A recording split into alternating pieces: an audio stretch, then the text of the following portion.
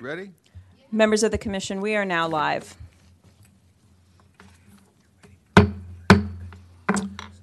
Good evening and welcome to the October 12th, 2022 meeting of the Montgomery County Historic Preservation Commission.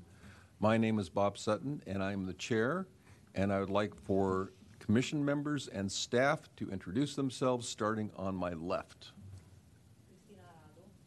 This is Commissioner Doman. Karen Burdett, Marcia Barnes, Julie Pelletier, Mark Clements, Jeffrey Haynes, Rebecca Ballo, Historic Preservation Staff. Dan Brugert, Historic Preservation Staff. John Lieberts, Historic Preservation Staff.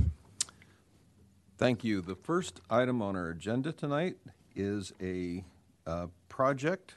We'll get it here in a minute.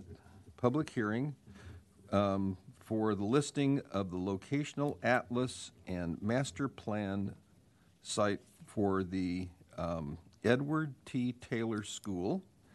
And I would like to begin by having a staff report. Do we have a report ready? Yes. Good evening. John Lieberts, Cultural Resource Planner with Montgomery Planning for the record. The purpose of tonight's public hearing and work session is to determine whether the Edward U. Taylor School at 19501 White Ground Road in Boyds meets designation criteria for listing in the Locational Atlas and Index of Historic Sites and the Master Plan for Historic Preservation. Overall, staff found that the property meets the designation criteria and requests that the HPC takes the following actions. First, finds that the school meets the designation criteria. Second, recommend that the planning board list the property to the Locational Atlas. And third, recommend that the planning board... Isaac, can we turn up the volume on the staff microphone? Okay.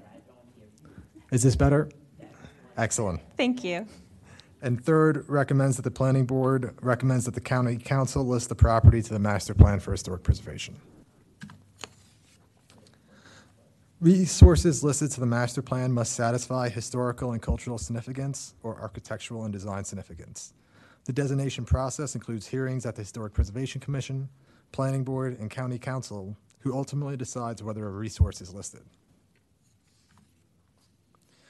The Mark Rail Community Sector Plan, approved and adopted in 2019, directed the Historic Preservation Office to evaluate the property for designation as a historic site to commemorate its role as one of the few modern schools constructed in Montgomery County for black students during the era of segregation.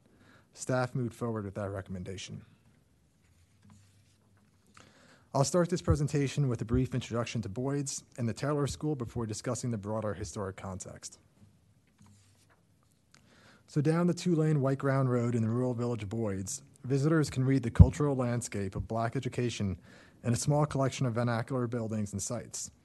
The site of the demolished School Number 5 at St. Mark's Episcopal Church, built in 1878, School Number 2, built in 1895, and finally the Edward U. Taylor Elementary School, built in 1952, anchor this landscape. These resources reflect the transition of school design for black students from its co-location with churches to the acquisition of property and construction for one-room schoolhouses for individual communities, and the building of consolidated elementary schools for the region before integration. Founded in the mid to late 19th century, the landscape of Boyds, in conjunction with the protected surrounding resources, highlights the architectural legacy of racial segregation and integration over a 100-year span from the postbellum era to the mid-20th century.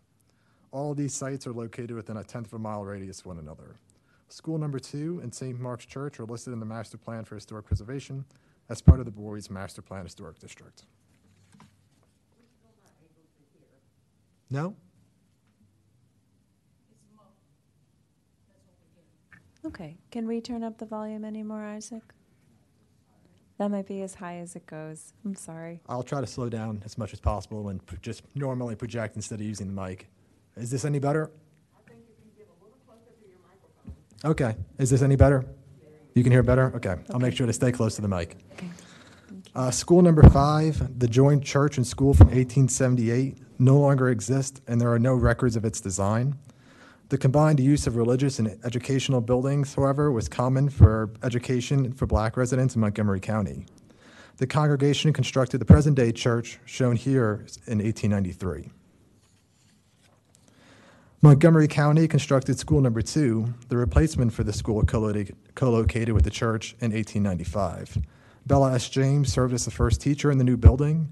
She earned $164 for teaching an average of 40 students per day and a total of 85 different pupils. Montgomery County School Board then built a modern movement influenced Edward U. Taylor Elementary School in Boyds in 1952. The Taylor School achieved modern educational design standards, including concrete structural systems with brick veneer, ribbon metal windows providing light and ventilation, and access from each classroom to the exterior. The one-story flat-roof building features 4 different phases of construction completed over 17 years between 1952 and 1969. Here is a model showing the 4 different periods of construction. The original building comprised of the auditorium, entrance hall, principal's office, cafeteria, and 4 classrooms as shown in blue. Then you have the 2-classroom addition in 1954 shown in orange. After that, the addition of 2 classrooms, a health office, teacher's room, storage area, and extension of the principal's office in 1961 shown in yellow. And finally, the library and the services addition in 1969, which is shown in green.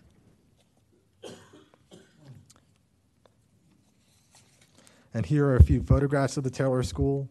You can see the main entrance in the upper left, the auditorium and stage in the upper right, and a typical classroom wing in the lower left. Next, I'll discuss the historic context for the public education of Black residents in Montgomery County. When examining such educational facilities, it is important to understand the broader aspects of the racial, social, and economic history of Montgomery County. Maryland was a slave state that never seceded from the Union. The Emancipation Proclamation freed enslaved persons in the Confederate States, but not enslaved persons in the border states. Maryland's Constitution of 1851 forbade passage of any laws abolishing slavery. Therefore, the state had to write a new constitution, and Maryland held a statewide referendum on its passage in October 1864. Fewer than a quarter of Montgomery County voters supported the referendum. In Maryland, the majority of eligible civilian voters rejected the Constitution, but the inclusion of absentee ballots from Union soldiers in the field passed the referendum. After the Civil War, Maryland diverged from southern states as it wasn't subject to federal Reconstruction. The Maryland Democratic Party regained power in 1866 and effectively barred Black participation in politics. Nevertheless, Black Montgomery County residents were essential in the creation of the education system for their children. In 1865, the federal government opened a branch of the Freedmen's Bureau and partnered with Northern benevolent organizations to support Black residents who opened schools. The Bureau provided rent, building materials, books, and transportation for teachers.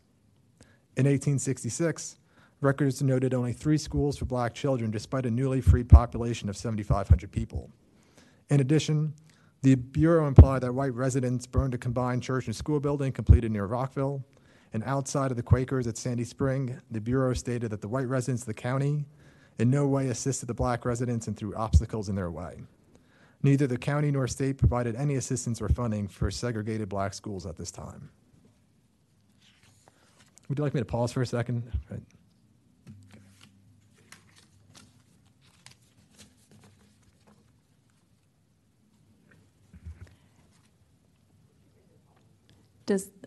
We'll do a test real quick. We'll do an audio test. Ooh, is that too loud? I'm sorry. We'll find a good volume. Is this a comfortable volume? Yes? Okay, great. And you can hear me okay as well now? Excellent, okay, great. So the Maryland General Assembly mandated segregated public education for Black residents in 1872. The legislation required the comptroller to appropriate an annual sum for the support of Black schools. The funding, however, failed to meet the needs of the populace. By 1879, the Board of Education had established 20 segregated Black schools. The schools consisted of one-room buildings, similar to the white schools, albeit heavily underfunded, where spaces rented and donated within churches. Archival records suggest that Black churches housed a third of the first schools. Montgomery County established the first school at Boyds, school number 5 at St. Mark's Methodist Episcopal Church, in 1878. And again, this is a later church building on the site of St. Mark's today. In August 1895, the Board of Education purchased a half-acre property nearby on White Ground Road for a new one-room school shown here, and also is a picture of some students with the school flag. Here's another photograph of students standing outside that same building. In 1896, the Supreme Court legitimized the refrain of separate but equal in its racially divided, unequal school systems in the case of Plessy v. Ferguson. Black residents in Montgomery County, however, continued to persevere and advocated for better and improved school conditions. The co-location of schools within churches largely had ceased by 1914. However, the disparity between white and segregated black schools continued. Montgomery County expended about $37 per white student, but only $7 per black student when including new construction. The U.S. Bureau of Education found that one-room schoolhouses represented the greatest obstacle to rural education in the county and noted the poor condition of the county's 30 black schools in 1914. This included insufficient space, maintenance issues, wood-frame buildings, lack of water supply and outdoor toilets, and unsanitary conditions. Many of these one-room schools, including School Number 2 in Boyd's, were beyond reasonable repair and closed by 1938. The Board of Education moved the students to Clarksburg, at least 4 miles from the former school, and auctioned the school building to a property owner who converted it to single-family dwelling. So on this slide here on the left, we have schools that were constructed for white students on the left, and then schools constructed for black students on the right. The period between the closure of the Boyd School and the opening of the Edward U. Taylor Elementary School coincided with several state and national challenges to the separate but equal doctrine. The NAACP implemented an equalization strategy by filing lawsuits that would force states with de jure segregation to comply with the equal part of separate but equal. By the 1940s, states with de jure segregation recognized the nation's growing social consciousness an increasing number of lawsuits that threatened the institutionalized segregated system. This often led to attempts to preserve segregation through corrective school funding. In Georgia, South Carolina, and Mississippi, the states adopted schemes with the express purpose of raising the quality of either the segregated black schools and/or educational programs. While there are no explicit programs or legislative initiatives in Montgomery County, the actions of the board to consolidate the remaining segregated black schools and construct permanent school buildings similar to the white schools should be considered through this lens. Improvements to segregated black schools throughout the South were occurring to avoid litigation.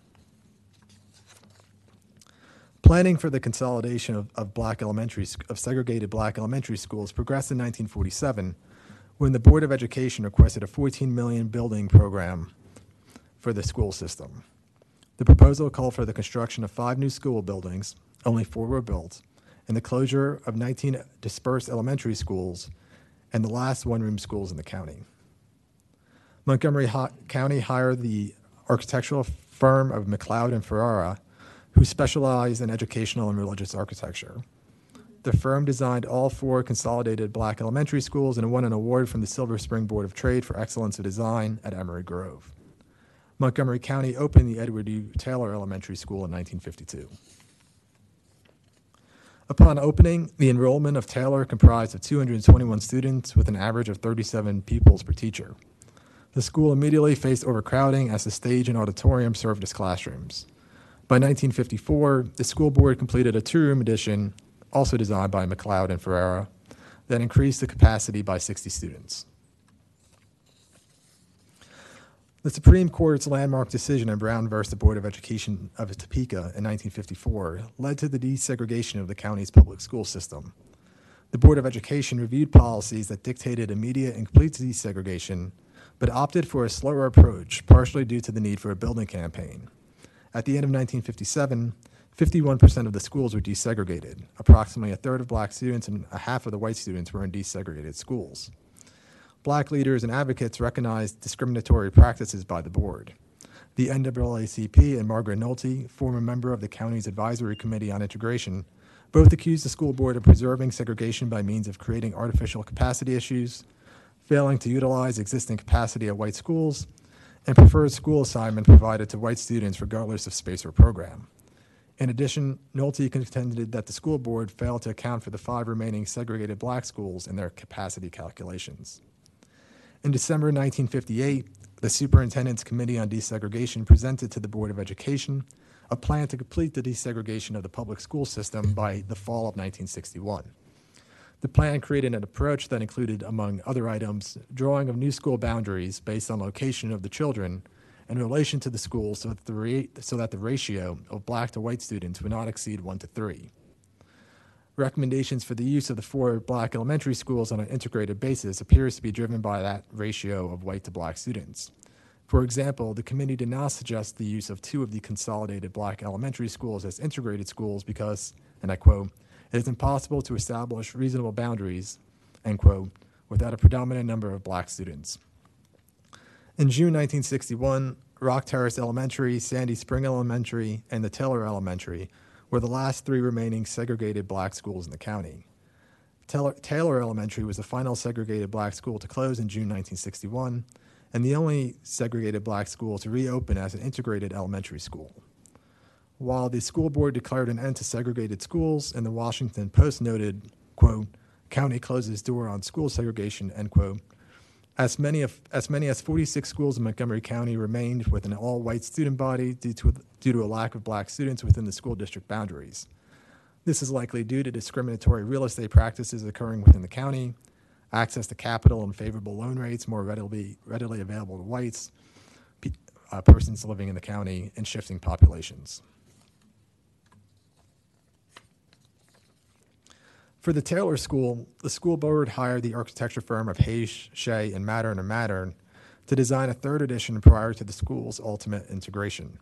The $50,000 addition consisted of 2 classrooms, a health room, teacher's room, storage area, and other alterations.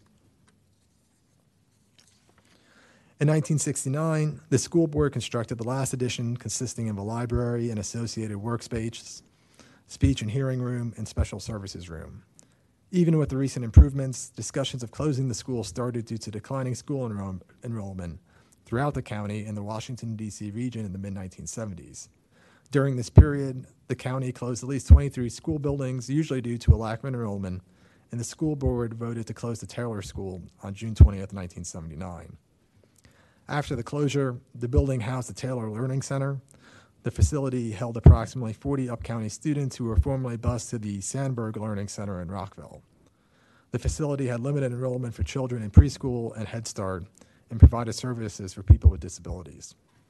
In 1994, the Board of Education converted the facility to the Taylor Science Center, where science kits were compiled and distributed to schools countywide. The exterior of the building, however, remained largely unaltered. The board continues to utilize the facility in this capacity. In conclusion, the Taylor School and the associated cultural landscape serves as a reminder of educational opportunities for black students in the final stages of the desegregation plan enacted in Montgomery County. The Taylor School, one of the last county schools to be desegregated in 1961, was the only segregated black elementary or high school to retain its original use. Due to the Board of Education's policies, the burden of ensuring desegregation at artificially created ratios fell to the black community. Preserving the architecture of racial segregation creates a forum to educate the public, provide spaces to deliberate past and modern race relations, and discuss social justice and tolerance.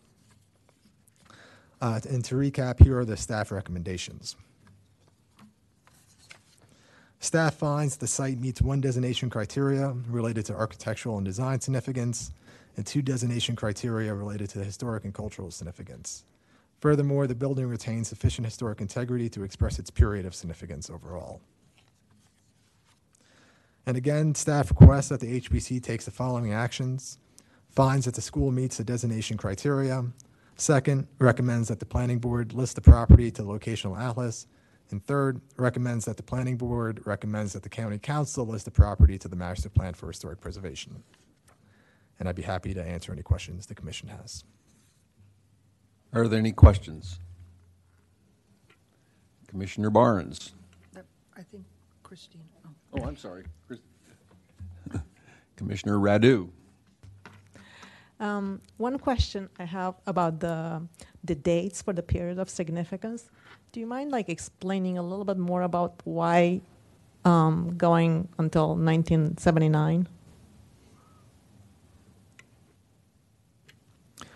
I believe we chose those dates for the period of significance was to establish its use as a school facility. And when looking at that again, I'll have to make sure that that wasn't a typo. That should have just been to the end of its function as a elementary school.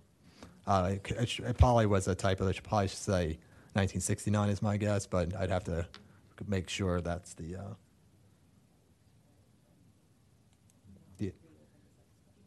yeah, I think it's for the closing of the elementary school date that we have in the report, but I'll double check to make sure that date is right, because the closure is 1979. I'm sorry.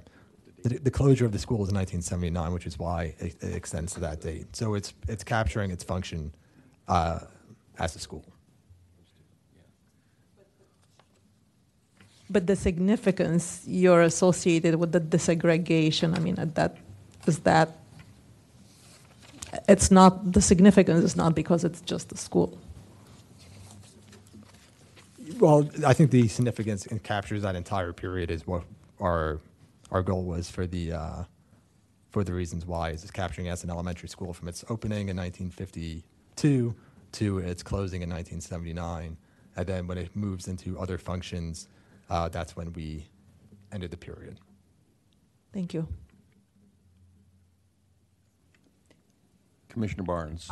I just wanted to follow up a little bit on Commissioner Radu's to understand we are talking about the entire structure, not the original 1952, but all of the additions. Yes, all the additions are included in the environmental setting.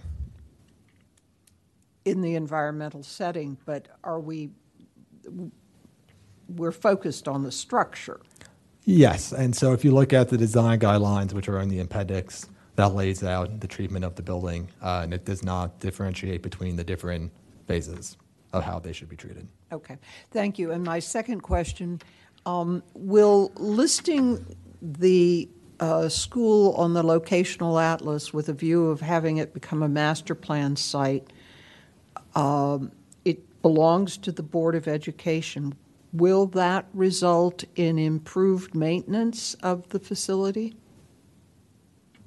Well, this facility is actively used by the Board of Education still. I know it is, but at least just from an uneducated eye going by, it does not look as if it's particularly well maintained. This is Rebecca Ballo for the record. I certainly think that listing the property to the locational atlas and ultimately to the master plan for historic preservation provides an additional forum for historic preservation advocates for this board, other advocates for the Boyd's Historical Society, and others to advocate the Board of Education directly for other CIP projects or other improvements to the property once it is listed. Thank you. Commissioner Doman.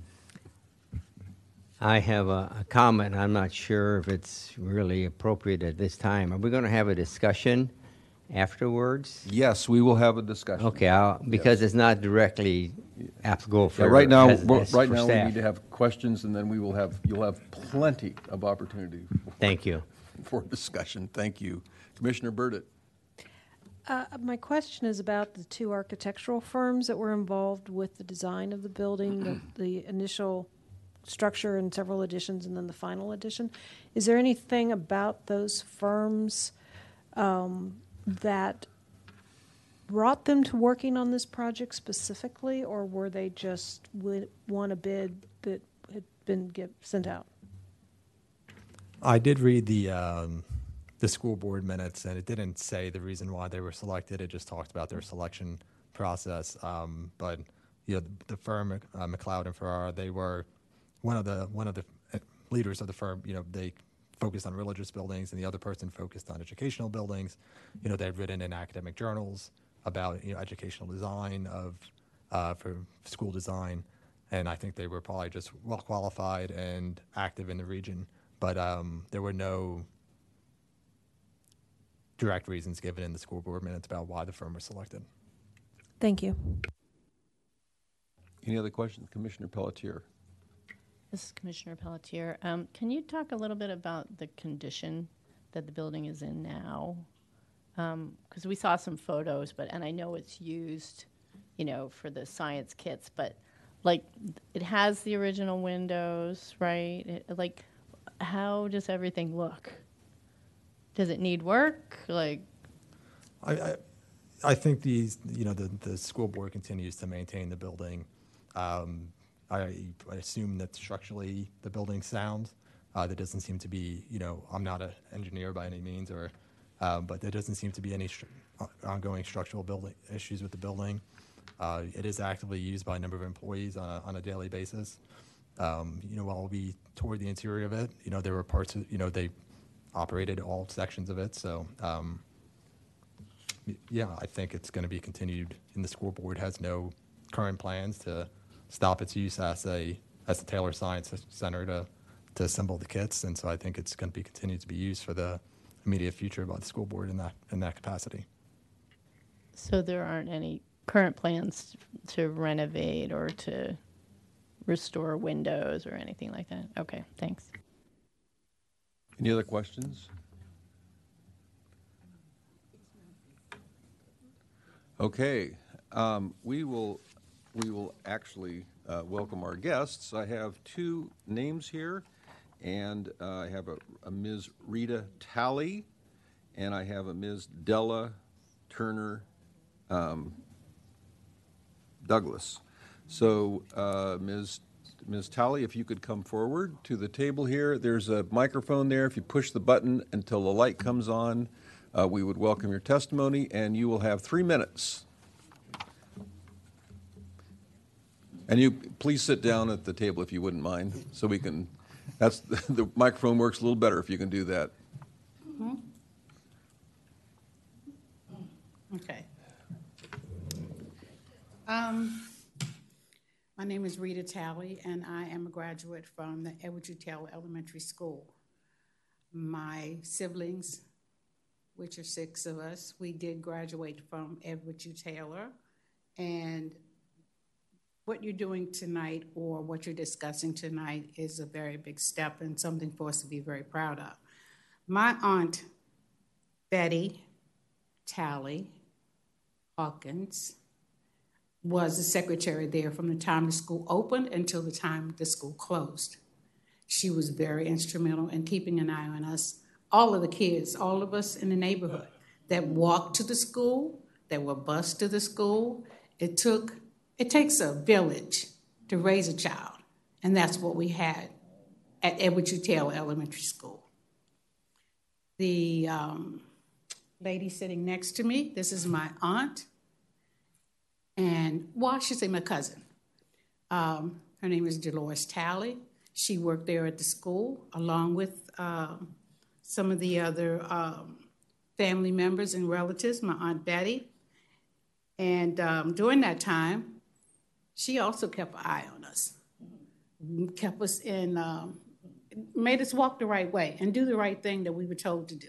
So this is a very big meeting, and this is a good meeting for us as far as seeing that the school is going to be made historical. You addressed a couple of things that I wanted to actually hear more about, or maybe we'll hear it later, in regard to the upkeep of the school. If you do go past the school, you'll see that it does need some upkeep from the outside if it's going to be a historical building.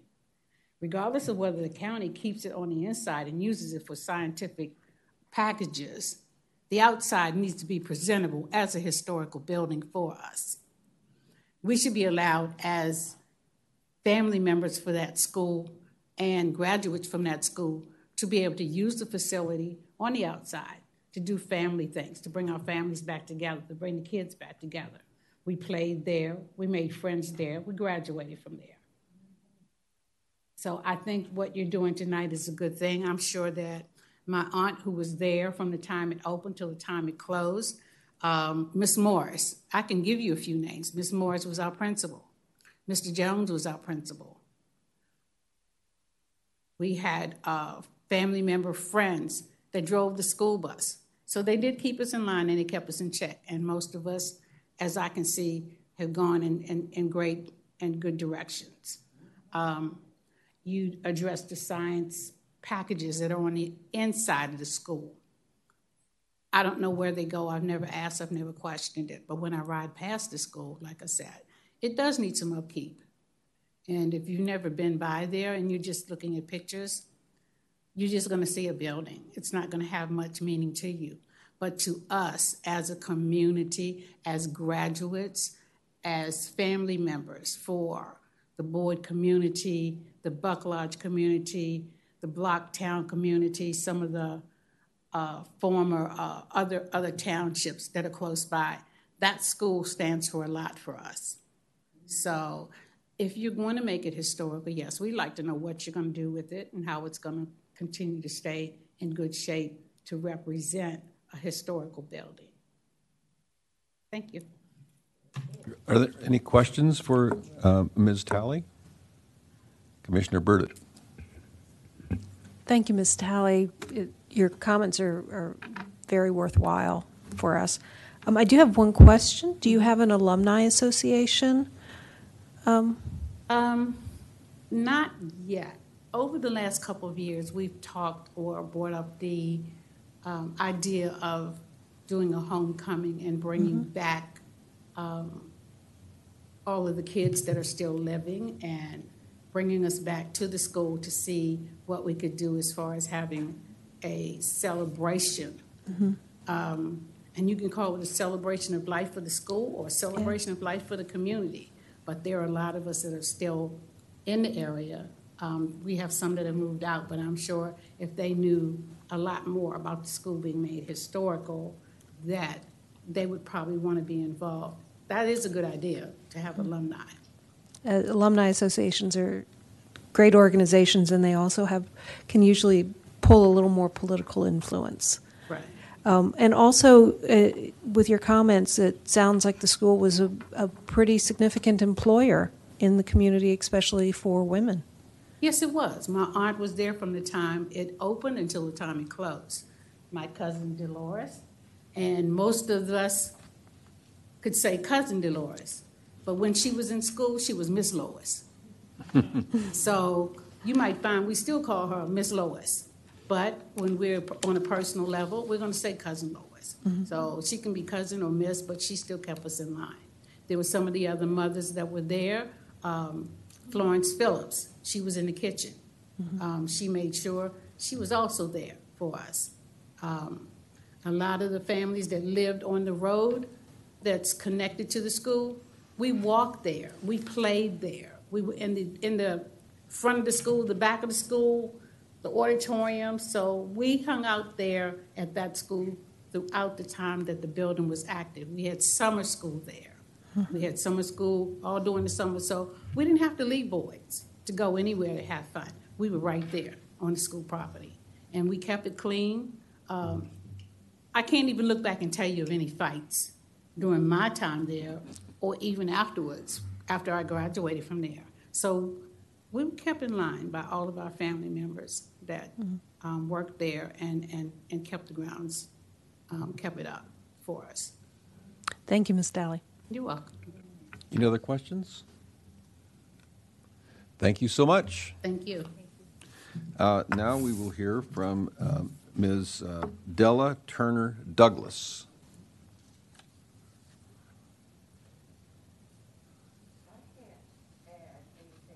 If you could come up to the, that way we can get it on the record. If you could sit down here and. I went to Taylor before she did. So she knows a lot more about the latter history than I do. But we all graduated from there. My father went to school in White Ground. He didn't go to Taylor, I don't think. He must have gone to the older school. But the entire family lived in that community. And the school was an important part of our lives.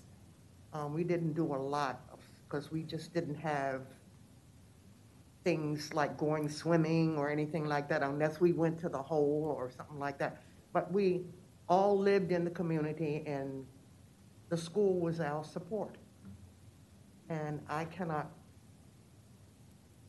say as much as Ms. Talley did, but we're all relatives.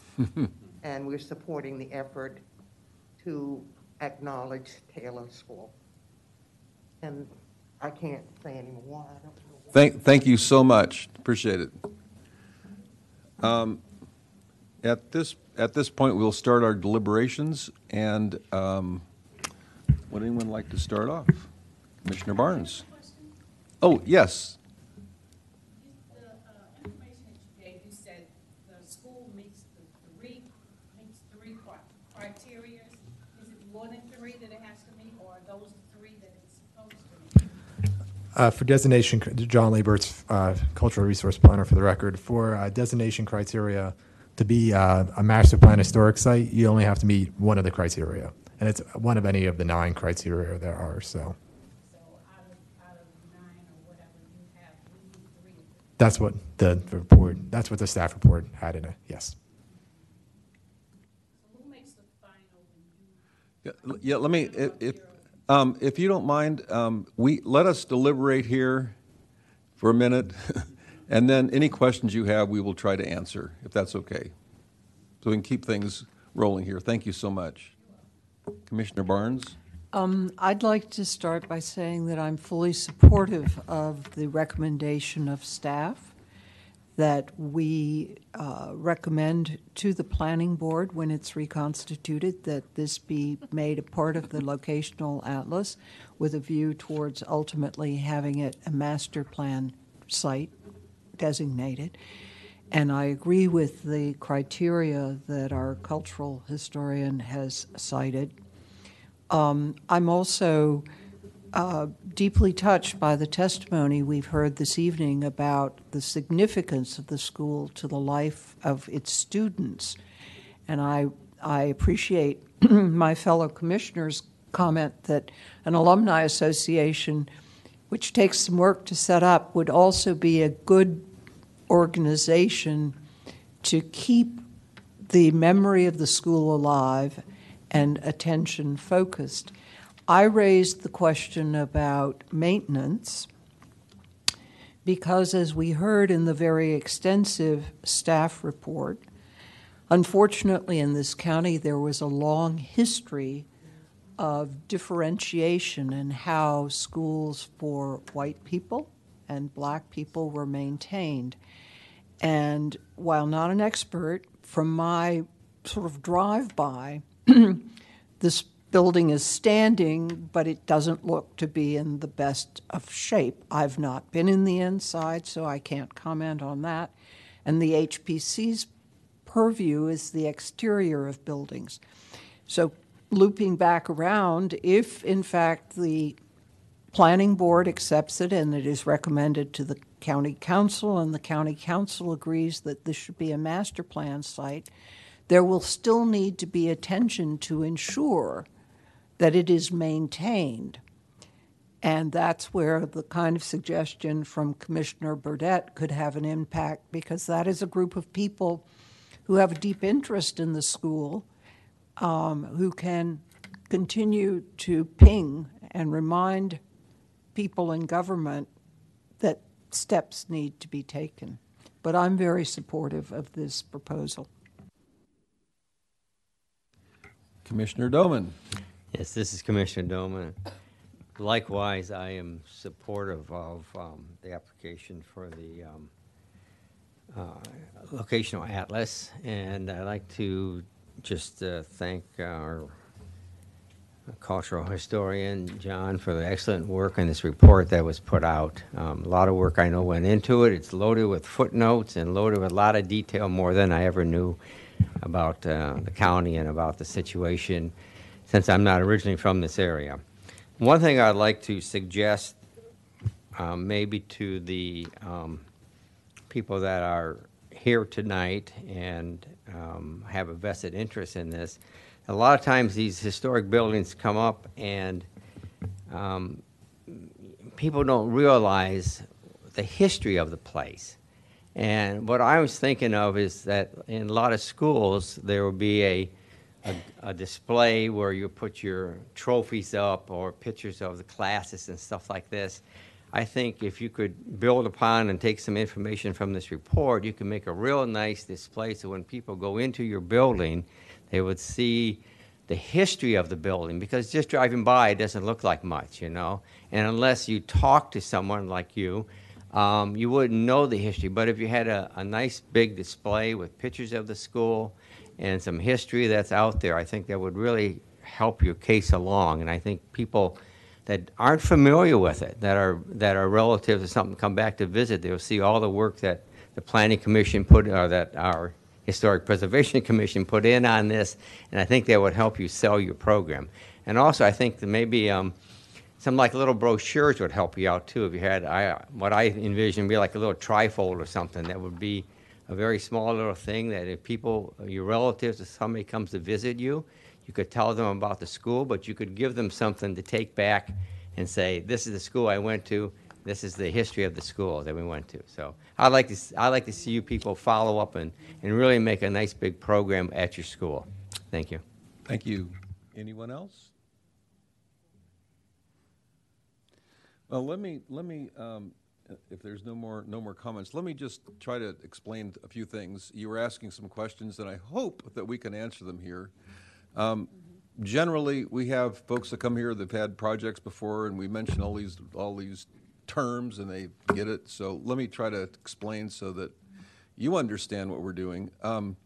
We've used two different terms: a locational atlas and a master plan site, and those might seem kind of strange. They sure did to me when I came on this commission. But essentially, what the locational atlas means is that's the first step. And so once a project is listed, and this goes through the planning board, once it is listed on the locational atlas, it is protected from being demolished. Correct, boss? Thank you. The second part, if it is listed as a master plan site, not only is it protected from being demolished, but any kind of work that's done on it is required to come through our board. And what will happen is the school board will present what we call a HOP. Now, it's not like hopping down the road, and I don't do well with acronyms, but this stands for a Historic Area Work Permit. And so any work that's done on this property, on the exterior, not the interior, that's the one thing that's different from us, from others, some other agencies, is that we deal with the exterior only, and we don't deal with the interior, but that's, hopefully we can work with that as well. But the main thing that I think is of interest to you is it'll be protected, and it will be protected because of its significance. It won't be protected just because it's a building. It will be protected because it is a very, very important building to this county. So I hope that answers your question for what we're doing here. So if you have any questions, we can. We don't usually do this, but since it's a small meeting here tonight, if you have any questions for us, we would be happy to answer them. My question pertains again to protection of the building, but also in terms of the school board and their view with whether or not Mm-hmm. the designation of historic. I guess It pertains. It doesn't matter who owns the building.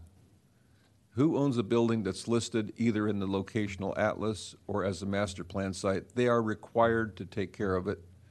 And as I said, the school board, if they are doing anything to the building, they are required to come before us and have any work done on the building, on the exterior, approved by us. But they're required to. They can't do anything but maintain it from here on out, if it goes through the planning board and the county council. could it be sold? I beg your pardon? Could property be sold without coming back to? It could be sold, but it still would have the same protection. It wouldn't matter who owns it. It would have exactly the same protection no matter who owns it. Right? I want to make sure that I have to look over at staff because I want to make sure. This is Rebecca for the record. Actually, what we'd like to do is just bring a microphone down to you all just to make sure that we capture the conversation for the record accurately. But yes, to reiterate what the chair said in response to the question, I believe.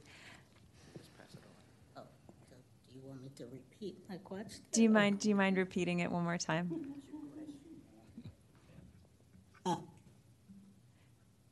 And do you mind? I'm so sorry. Could you state your name too, please, Press ma'am? it when it turns green. You don't have to hold it. Yep, and it's on. And do you mind just stating your name for us? Yes, my name is Nanette Hunter, and my question had to do with the protection of the building as that pertains to the school board. If the school board is not in favor of it being designated as an historic building, then does that have any bearing on whether it is adopted or not? And also, could it be sold? Sure, I want to try and jump in to answer this one, but I'm sorry to Please. interrupt the chair. Please. No. So again, this is Rebecca Ballo for the record. As the chair said, the Board of Education could dispose of the building. They could sell it. Whether properties are designated as historic or not, it doesn't impact, property owner can sell them, or a government agency could dispose of the property. But the protection remains in place. I've been working with the Board of Education and their staff since 2019, on this project. John and I had discussions with Essie McGuire when she was their deputy superintendent in facilities. And in April of last year, so in April of 2021, I presented this item to the Board of Education when Jack Smith was the superintendent. And Mr. Smith was supportive of the designation. The Board of Education members were supportive of the designation and of the work that they were doing, and they recommended that we proceed with the designation process. They were very excited about the project. Okay, I think we probably should move on here. I see that we have several options here. I think we need to determine what is a period of significance. That's our job, and I think we first of all, Mr. Lieberts, I want to thank you for the wonderful presentation. It was really, really outstanding. It helps us a lot when we have things done, and I got to tell you, separately, thank you for putting the footnotes at the bottom of the page. Anyway, I think we have several options. One is, I think we've decided that the period of significance should not be 1952 to 1979. I think we should probably not have that date. But I think, and correct me if I'm wrong, but I believe we might have two different possibilities. One would be 1952 to 1961, when it was a segregated school, and that's primarily why we are nominating this.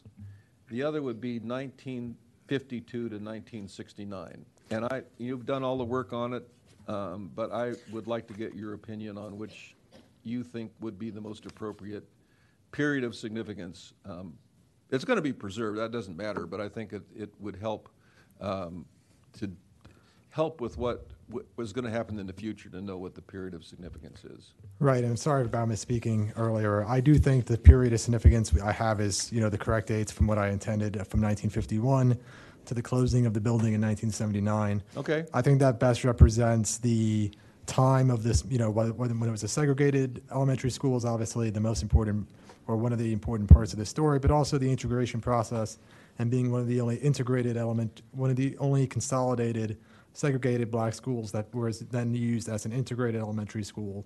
That's an important part of the story as well. And just the importance of the building to the local community while it was used as an elementary school.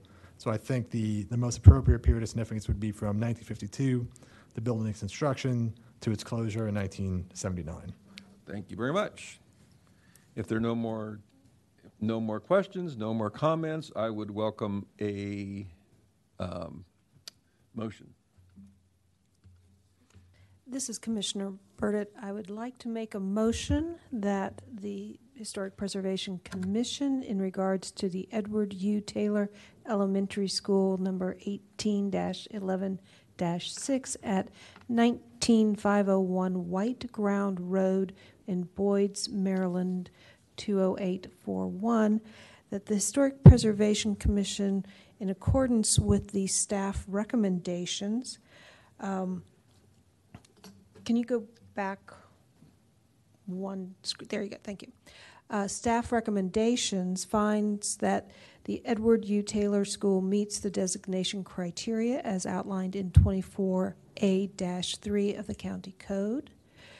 That we recommend that the Commission, HPC Commission, recommends that the Planning Board lists the Edward U. Taylor School to the locational atlas and index of historic sites.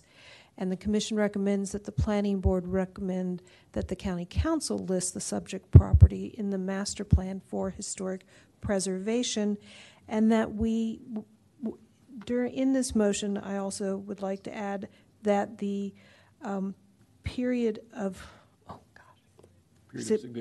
significance is dated from 1951 of its construction to 1951 or 52?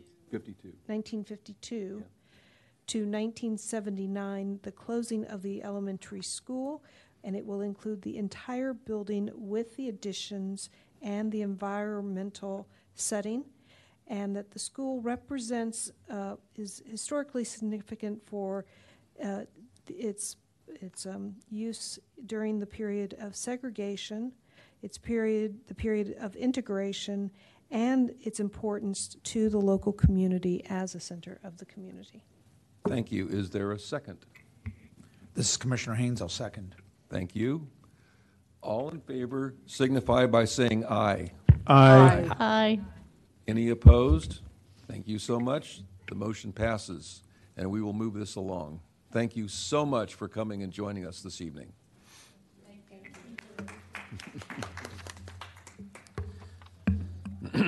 The next item on our agenda are historic area work permits, number 2 on the agenda. Have the work permits been advertised? Yes, Chair Sutton. The work permits were advertised in the September 28th edition of the Washington Times. Thank you. Item number 1, or number 2A at 6713 Westmoreland in Tacoma Park. Item number 2B at 7403 Carroll Avenue, Tacoma Park. Item number 2D at 101 Park Avenue, Tacoma Park. Number 2E at 10221 Meredith Avenue, Silver Spring. Item number 2F at 7136 Carroll Avenue, Tacoma Park. Item number 2G at 46 Philadelphia Avenue, Tacoma Park. Item number 2H at 10012 Capitol View Avenue, Silver Spring. Item number 2J at 120 Park Avenue, Tacoma Park. Item number 1L at 7336 Piney Branch Road, Tacoma Park. Item number 2M at 21 Quincy Street, Chevy Chase. Item number 2N at 108 Water Street, Brookville. And item number 10 at 208 Market Street, Brookville. Mr. Chair, hearing no objections, I move that we approve the following historic area work permits in accordance with the staff reports based upon the record before us, in consideration of the recommendations of the local advisory panels and including any conditions recommended by staff. HOP number 989155, revision at 6713 Westmoreland, Tacoma Park.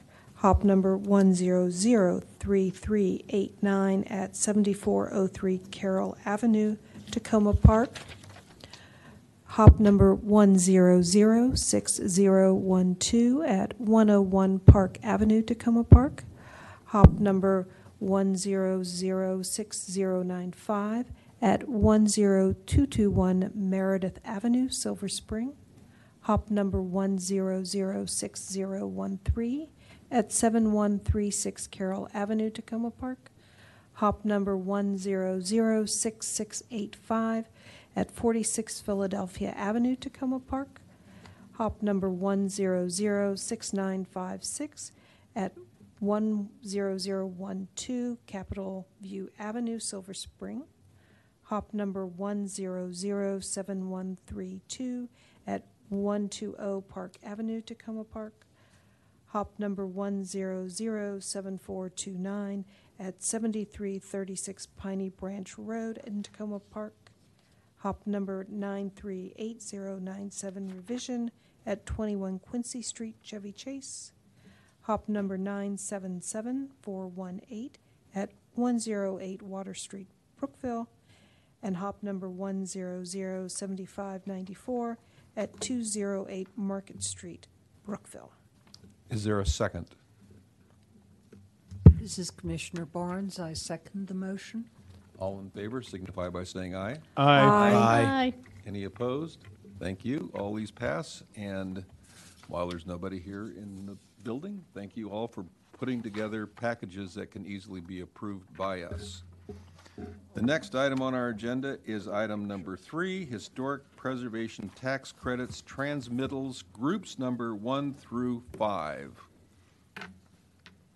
Is there a- That's correct. There are approximately 24 tax credits that have issues that need to be resolved.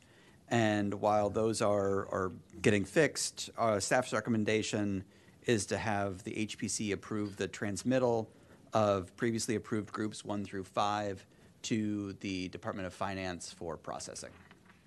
Do I have a motion to submit groups number 1 through 5 to the Department of Finance for approval? This is Commissioner Burdett. I make a motion that the Historic Preservation Tax Credits, groups 1 through 5 for 2021 Historic Preservation Tax Credits be transmitted to the Department of Finance. Thank you. Thank you. Is there a second? Commissioner Haynes, I'll second. All in favor? Aye. Aye. Opposed? Thank you very much. Next item on our agenda are the minutes from September 21st. Would anyone like to make a motion on those minutes? I will. They were. They were available Yes. for review. And I read them, Okay. and I'm going to make a motion that we approve them. So there. Is there a second? This is Commissioner Pelletier. I will second. All in favor? Aye. Opposed? Thank you. Are there any commission items? Would Vice Chair Burdett like to give a plug for the MPI awards? Not to put her on the spot. Thank you. Yes, this is Commissioner Burdett, and I would like to invite everyone to come to the Montgomery Preservation, Inc. Annual Awards for Historic Preservation. That's the 34th Annual Awards for Historic Preservation on Friday, October 28th, 2022, from 7 to 9 p.m. at the Historic Kensington Armory at 3710 Mitchell Street, Kensington, Maryland. And please RSVP back to MPI at montgomerypreservation.org. And there will be light refreshments provided. Thank you very much. Any other commission items? Staff items. Or Yes, I Mr. should say a staff item. There is one staff item, Mr. Chair. We looked at a revision to a previously approved HOP 993240 at 7128 Willow Avenue in Tacoma Park, and it was for a material for the deck and screened-in porch that were approved at the June 8th meeting. In this case, it was Aratus decking, and the commissioners examined a sample and seemed to voice their support for it. Actually, they did voice their support for it. Okay, with the voice of support, do I have a voice making a motion to approve this amendment? This is Commissioner Haynes. I make a motion that the Historic Preservation Commission approve the revision to HOP number 993240 at 7128 Willow Avenue, Tacoma Park, for the use of the artist's decking material as presented by staff.